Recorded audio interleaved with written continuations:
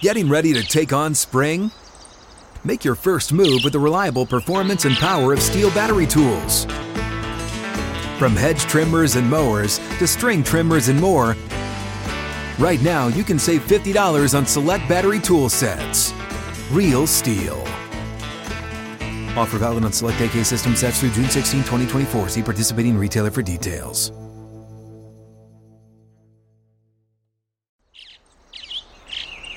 Getting ready to take on spring? Make your first move with the reliable performance and power of Steel tools.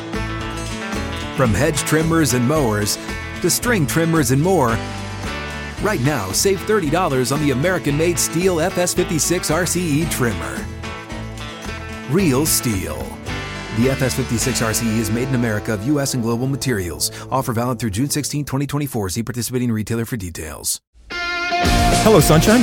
I'm Alexi Lawless, and welcome to a special State of the Union podcast where we look at the beautiful game on and off the field through the lens of red, white, and blue colored glasses. Joining me, Yeah, it's happening. It's happening. Soccer legend Carli Lloyd, who finds herself this week winding down an incredible career with her final U.S. Women's National Team game happening Tuesday, October 26th on FS1 versus South Korea from St. Paul, Minnesota. And, of course, the continuation of her NWSL season with Gotham FC. And fingers crossed, a long playoff run. So there are limited amounts of time where you can and opportunities to see this incredible athlete and this legend play as we get through here 2021. Carli, welcome. I'm going to jump right into it. I know you've been asked this question, but just to kind of overview, so maybe for people that haven't heard it, why now? I think a few things. I think the timing just felt right. I think in my heart, this is a grind. As you know, you've been a part of it. It's so many things that you have to sacrifice, the dedication to not only, get to the top, but to stay at the top for so long. It's gruesome, and it's not meant for everybody. Not everybody gets to have a long run. Some players, only come in for a couple of years, but for me, I just felt ready. I felt ready from just a life perspective. Physically, I still feel really good. So for me, it's just about spending more time and having more time with my husband, my friends, my family, and, just kind of gearing up for the next chapter, being able to live my life. Well, you deserve it. Okay, so you can see I'm sporting the colors here, the Rutgers colors. You are a proud Jersey girl, and you also went to the greatest school on God's green earth when it comes to Rutgers University. Exit 9 off the Turnpike. You are without a doubt the greatest soccer player, and in my estimation, the greatest athlete ever to come out of Rutgers University. Okay, so I'm going to talk to you, and I'm an adopted type of Jersey person, but I'm going to talk to you the way at Rutgers or in New Jersey, for that matter, somebody would ask this question to you. Are you a pain in the ass when it comes to being a teammate? If you look back at your career and the way that you are both on and off the field. Funny question. So I think that in order for me to have gone on and been the best possible soccer player that I could have been, I had to be different. And there were, certain things that I had to, implement within my game. But I came on this team for two reasons, and that was to help this team win championships and to be the best soccer player that I possibly could. I stayed away from drama. I didn't party. I was constantly focusing on just being in my room, putting my legs up, making sure that I was at my absolute best every single training session. And I think that perception of me over the years in the beginning, sort of kind of translated into this, oh, she's not a team player. She doesn't like to do things with the team. Oh, she's selfish, this, that. I'm a Jersey girl. I'm loyal. I'm honest. I'm blunt. And, I came onto the scene wanting to become the best player in the world. And that's what I set out to do. I think the perception of me over these years is inaccurate. And I had to kind of be and act a certain way in order to to achieve what I wanted to achieve. But I would do anything for every single one of my teammates. I am proud to have played with so many amazing players throughout my career. This is a team sport. They have helped me. I'm tremendously gracious for all that I've learned from everybody. Sure, was I a pain in the butt back then? I'm sure. I had a chip on my shoulder. I had a lot to prove, and I came in and on this team wanting to earn a starting spot. So that was the way that I went about it. Well, look, if being a pain in the ass gets us one of the greatest players ever to play the game, we need more pains in the ass is what I'm talking about here. But as you dealt with teammates and with coaches, the dynamics that exist in locker rooms and on teams. You never settled for less, and you certainly didn't back down. But as you grew and as you matured as a player and as a person, were there times where you started to approach things differently and maybe had that recognition of the way you were being viewed, either by your teammates or from the outside? I think what's hard is to kind of take the long game approach. I think many athletes and many people want short, quick success. And I knew I was in for the long haul. I knew that I had to do everything right, little by little, day by day, month by month, year by year. And eventually, as Candace Parker just said, time will tell. Time will tell your story. And I always wanted my play on the field to do the talking. I think that I sort of, have been a private person throughout the course of my career and have just focused on soccer and just giving people that. And so not many people have had a glimpse into who I truly am as a person off the field. So, for me, it was just wanting to be respected for what I did on the field. And, I'm happy and proud that I went about it the way that I did. I think it was very, very hard at times, but I think when you do things the right way and you go about things the right way, you end up earning the respect of so many more people in the end. And I'm just really grateful. I'm grateful for the opportunity. It's been an honor to play with this team. And, hopefully I've helped inspire several generations to come. Oh, you have. You definitely have. Another famous person from New Jersey, Frank Sinatra, once said, "Regrets, I've had a few, but he did it his way." When you look back, are there moments, are there regrets that you have? No, I don't think so. I really don't. I mean, I poured my heart and soul into it. I literally did everything possible to be at my absolute best, on the field, off the field. I learned so much. I wasn't the perfect player. I'm still not the perfect player. There's been times where I've messed up, where I've failed, where I've let my team down, several times throughout my career. There's been moments where maybe I didn't handle a certain situation in the right fashion with a teammate or with a coach or whatnot. But I've always just tried to take each and every experience and learn from those experiences and just become better as a person and as a player. And I've learned a lot. I've learned how to become a better leader. I've learned how to approach teammates better, how to get the best out of my teammates. I've just been afforded this unbelievable life and journey and have learned so much and have just become such a better person. And now hopefully can pay it forward to the next generation. Well, your national team career spanned 3 different decades, and you were just talking about different experiences that you've had. Let's focus a little bit more in terms of recent years. Obviously, we've all gone through this pandemic. How do you think that's changed you, either as a person or as a soccer player, or both? I think 2020 was definitely challenging for so many people. For me, it sort of gave me this clear sense of the bigger picture. I went through my knee surgery, his first surgery in my career. I cut ties with my longtime trainer. And then I rekindled my relationship with my family after about 12 years. So all of this had just come so quickly and abruptly in my life. And I'm really thankful because I don't know that I would be this happy, this content, and just feeling the way that I'm feeling had everything not come full circle for me. I have all the right people in my life right now at the end. I can enjoy it. I can soak it up. And I'm really, really blessed. My family's been able to be part of this last hurrah for me. They've been able to, come to every event and be there. And my nieces are able to, experience it as well. So it's really meant a lot to me. And I couldn't be any happier going out on these terms. Oh, that's great. It's great to hear that you are in such a good place and that you are enjoying this last lap. As I said, you deserve it. Before I get to talking a little bit about the club situation, because like I said, that's going to continue on even after these national team games.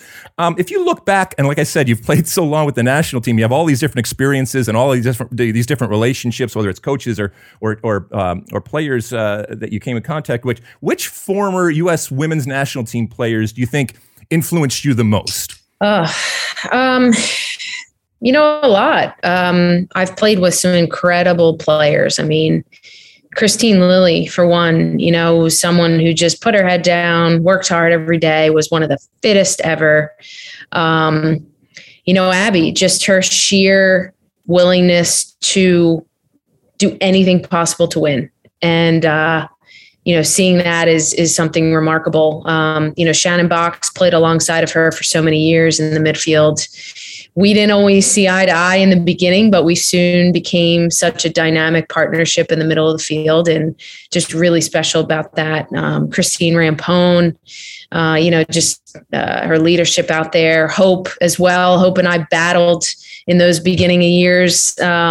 We didn't always get along as well, and then obviously still form that friendship. But, so many. I used to watch Heather O'Reilly, leave at such a young age when I was training with her club team and go on the national team and just watch what she brought every single day. I mean, that has been the culture of this team. And it's been so surreal. Shannon McMillan, Danielle Fotopoulos, Tiffany Milbert. I mean, they were all incredibly gracious, helping me when I first got on the team. And then you have players like Mia Hamm and Bryce Scary, who were not afraid to tell me to get my butt into gear in the 5v5 game. So those experiences I'll never forget. They helped, they pushed me, and they made me realize that, if I want to stay here, I gotta put the work in. Well, that's quite a list that you just rattled off with there, and I'm sure that they would say the same about you. All right, let's look a little bit more NWSL wise, and I know you've played professionally even beyond that, but just if you look back at your NWSL experiences, and let's go like Flash Dash, Sky / Gotham. When you think about those experiences, what are some of your favorite memories from that time? I would have to say 2013 made it to the final. I think people forget that I played in an NWSL final. We lost to Portland, unfortunately, but that was a really special time, special team. We had a lot of players who were just underdogs, who just kind of flew under the radar as players. And we fell short, but that was a very special time. I think all of my experiences with the Dash, with Sky Blue, with Gotham FC, I've never really been part of a team where we've had a stacked roster, as you say. It's always been hard. It's always been a challenge. We've had coaching changes. I've had coaches leave in the middle of seasons and a new interim coach coming in. It's been incredibly hard throughout my NWSL. But right now where I'm at with Gotham FC and our coaching staff, Scott, I can't say enough good things about him and what he's doing, and everybody within the Gotham FC organization. We're in a really good place right now as a team, and I feel so gracious to kind of be on this last journey with them. I think it's special. I think we still have a lot left to give, and I'm just looking forward to it. So hopefully we can be there November 20th at an NWSL championship. Well, I'll give you an opportunity to pump up some of your teammates there on Gotham FC. So, who has really impressed you this year, and this group that you have that you're talking so much about? Where's that power coming from? I think what we've got going on right now is we're playing to our strengths. You have Midge and Ify up top who are banging in goals, who are doing great, and we're helping to kind of lead that charge, that offensive charge. And, then you have a midfield like myself and McCall and Allie who, veteran leadership. But we've had, subs who have come on who have been tremendous. Our back line has been absolutely stellar. I think Caprice has probably had one of the best seasons and most consistent seasons I've seen in a player.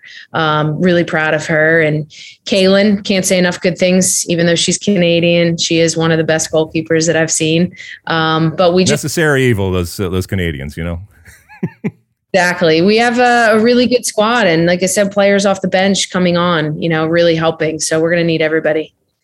All right, so you're gonna stop playing, but you are gonna still be this elder statesman, and wherever you go, whatever you decide to do, people are going to come and ask, your opinion and see what you have to say about the game. And I'd be remiss if I didn't mention, obviously, certainly over the last couple of weeks, what the NWSL has gone through, what the women's soccer has gone through. When you start to envision what you want women's soccer to be and soccer to be, how do you see it, and what are your hopes for the future? You talked earlier about wanting, even in your next capacity, to be able to have an impact and to be able to help the game that you love. I think the most important thing, like I touched on it before, is the long game approach. I think things need to be done the right way. From the ownership group down, from the league office, GM role, coaching role, player role, everything needs to be done the right way. We need to put people in positions who understand it, who get it, and then sort of bridge all of that together. So I'm really hopeful, as unfortunate as things have gone on within the league as of lately. I'm hopeful that this is a huge restart for everybody. I think Marla coming in, I've heard very good things about her. So I'm really hopeful, and I want to do anything I can to help promote, to help make things better, to offer some words of wisdom, whatever that may be. But I definitely want to, continue to see this game grow in the right direction, because players deserve it. And, everybody watching and supporting deserve it as well. Last question, then I'll let you go. What did New Jersey, and obviously Rutgers is part of that, you've talked about it. You certainly haven't shied away from it, nor should you. Explain to those that aren't there or haven't had the opportunity like I had to be kind of immersed in it. What makes it so special? What makes it unique? I think a lot of things. I think the food, for one, is really good. I'm a bit biased there. The people, the people are just so direct, so blunt. I feel like there's people who can kind of have that dry sense of humor.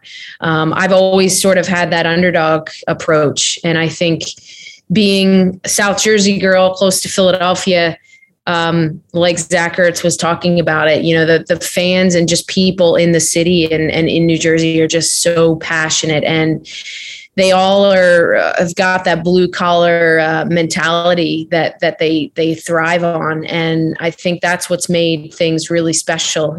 Going to Rutgers for myself, I wanted to help be a part of something to get them on the map. And it was a challenge. And I think it's just been really special. I've traveled the globe. I've lived in so many different states, but still permanently reside in New Jersey because I think it's the greatest place to live.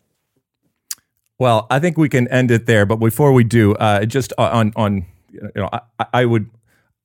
want you to know, okay, that you've been around for a long time. You know that the ultimate compliment, the ultimate form of compliment, is when a player says something like this: Carli Lloyd, I would want you on my team. Now, look, you're at a whole nother level, so you would never want to play on my team. But if there was a team out there, I would want Carli Lloyd on it, because I know that not only is she going to work her ass off, all right, but she is going to run through a wall, and she will have my back. She will have my back on the field. She will have my back off the field.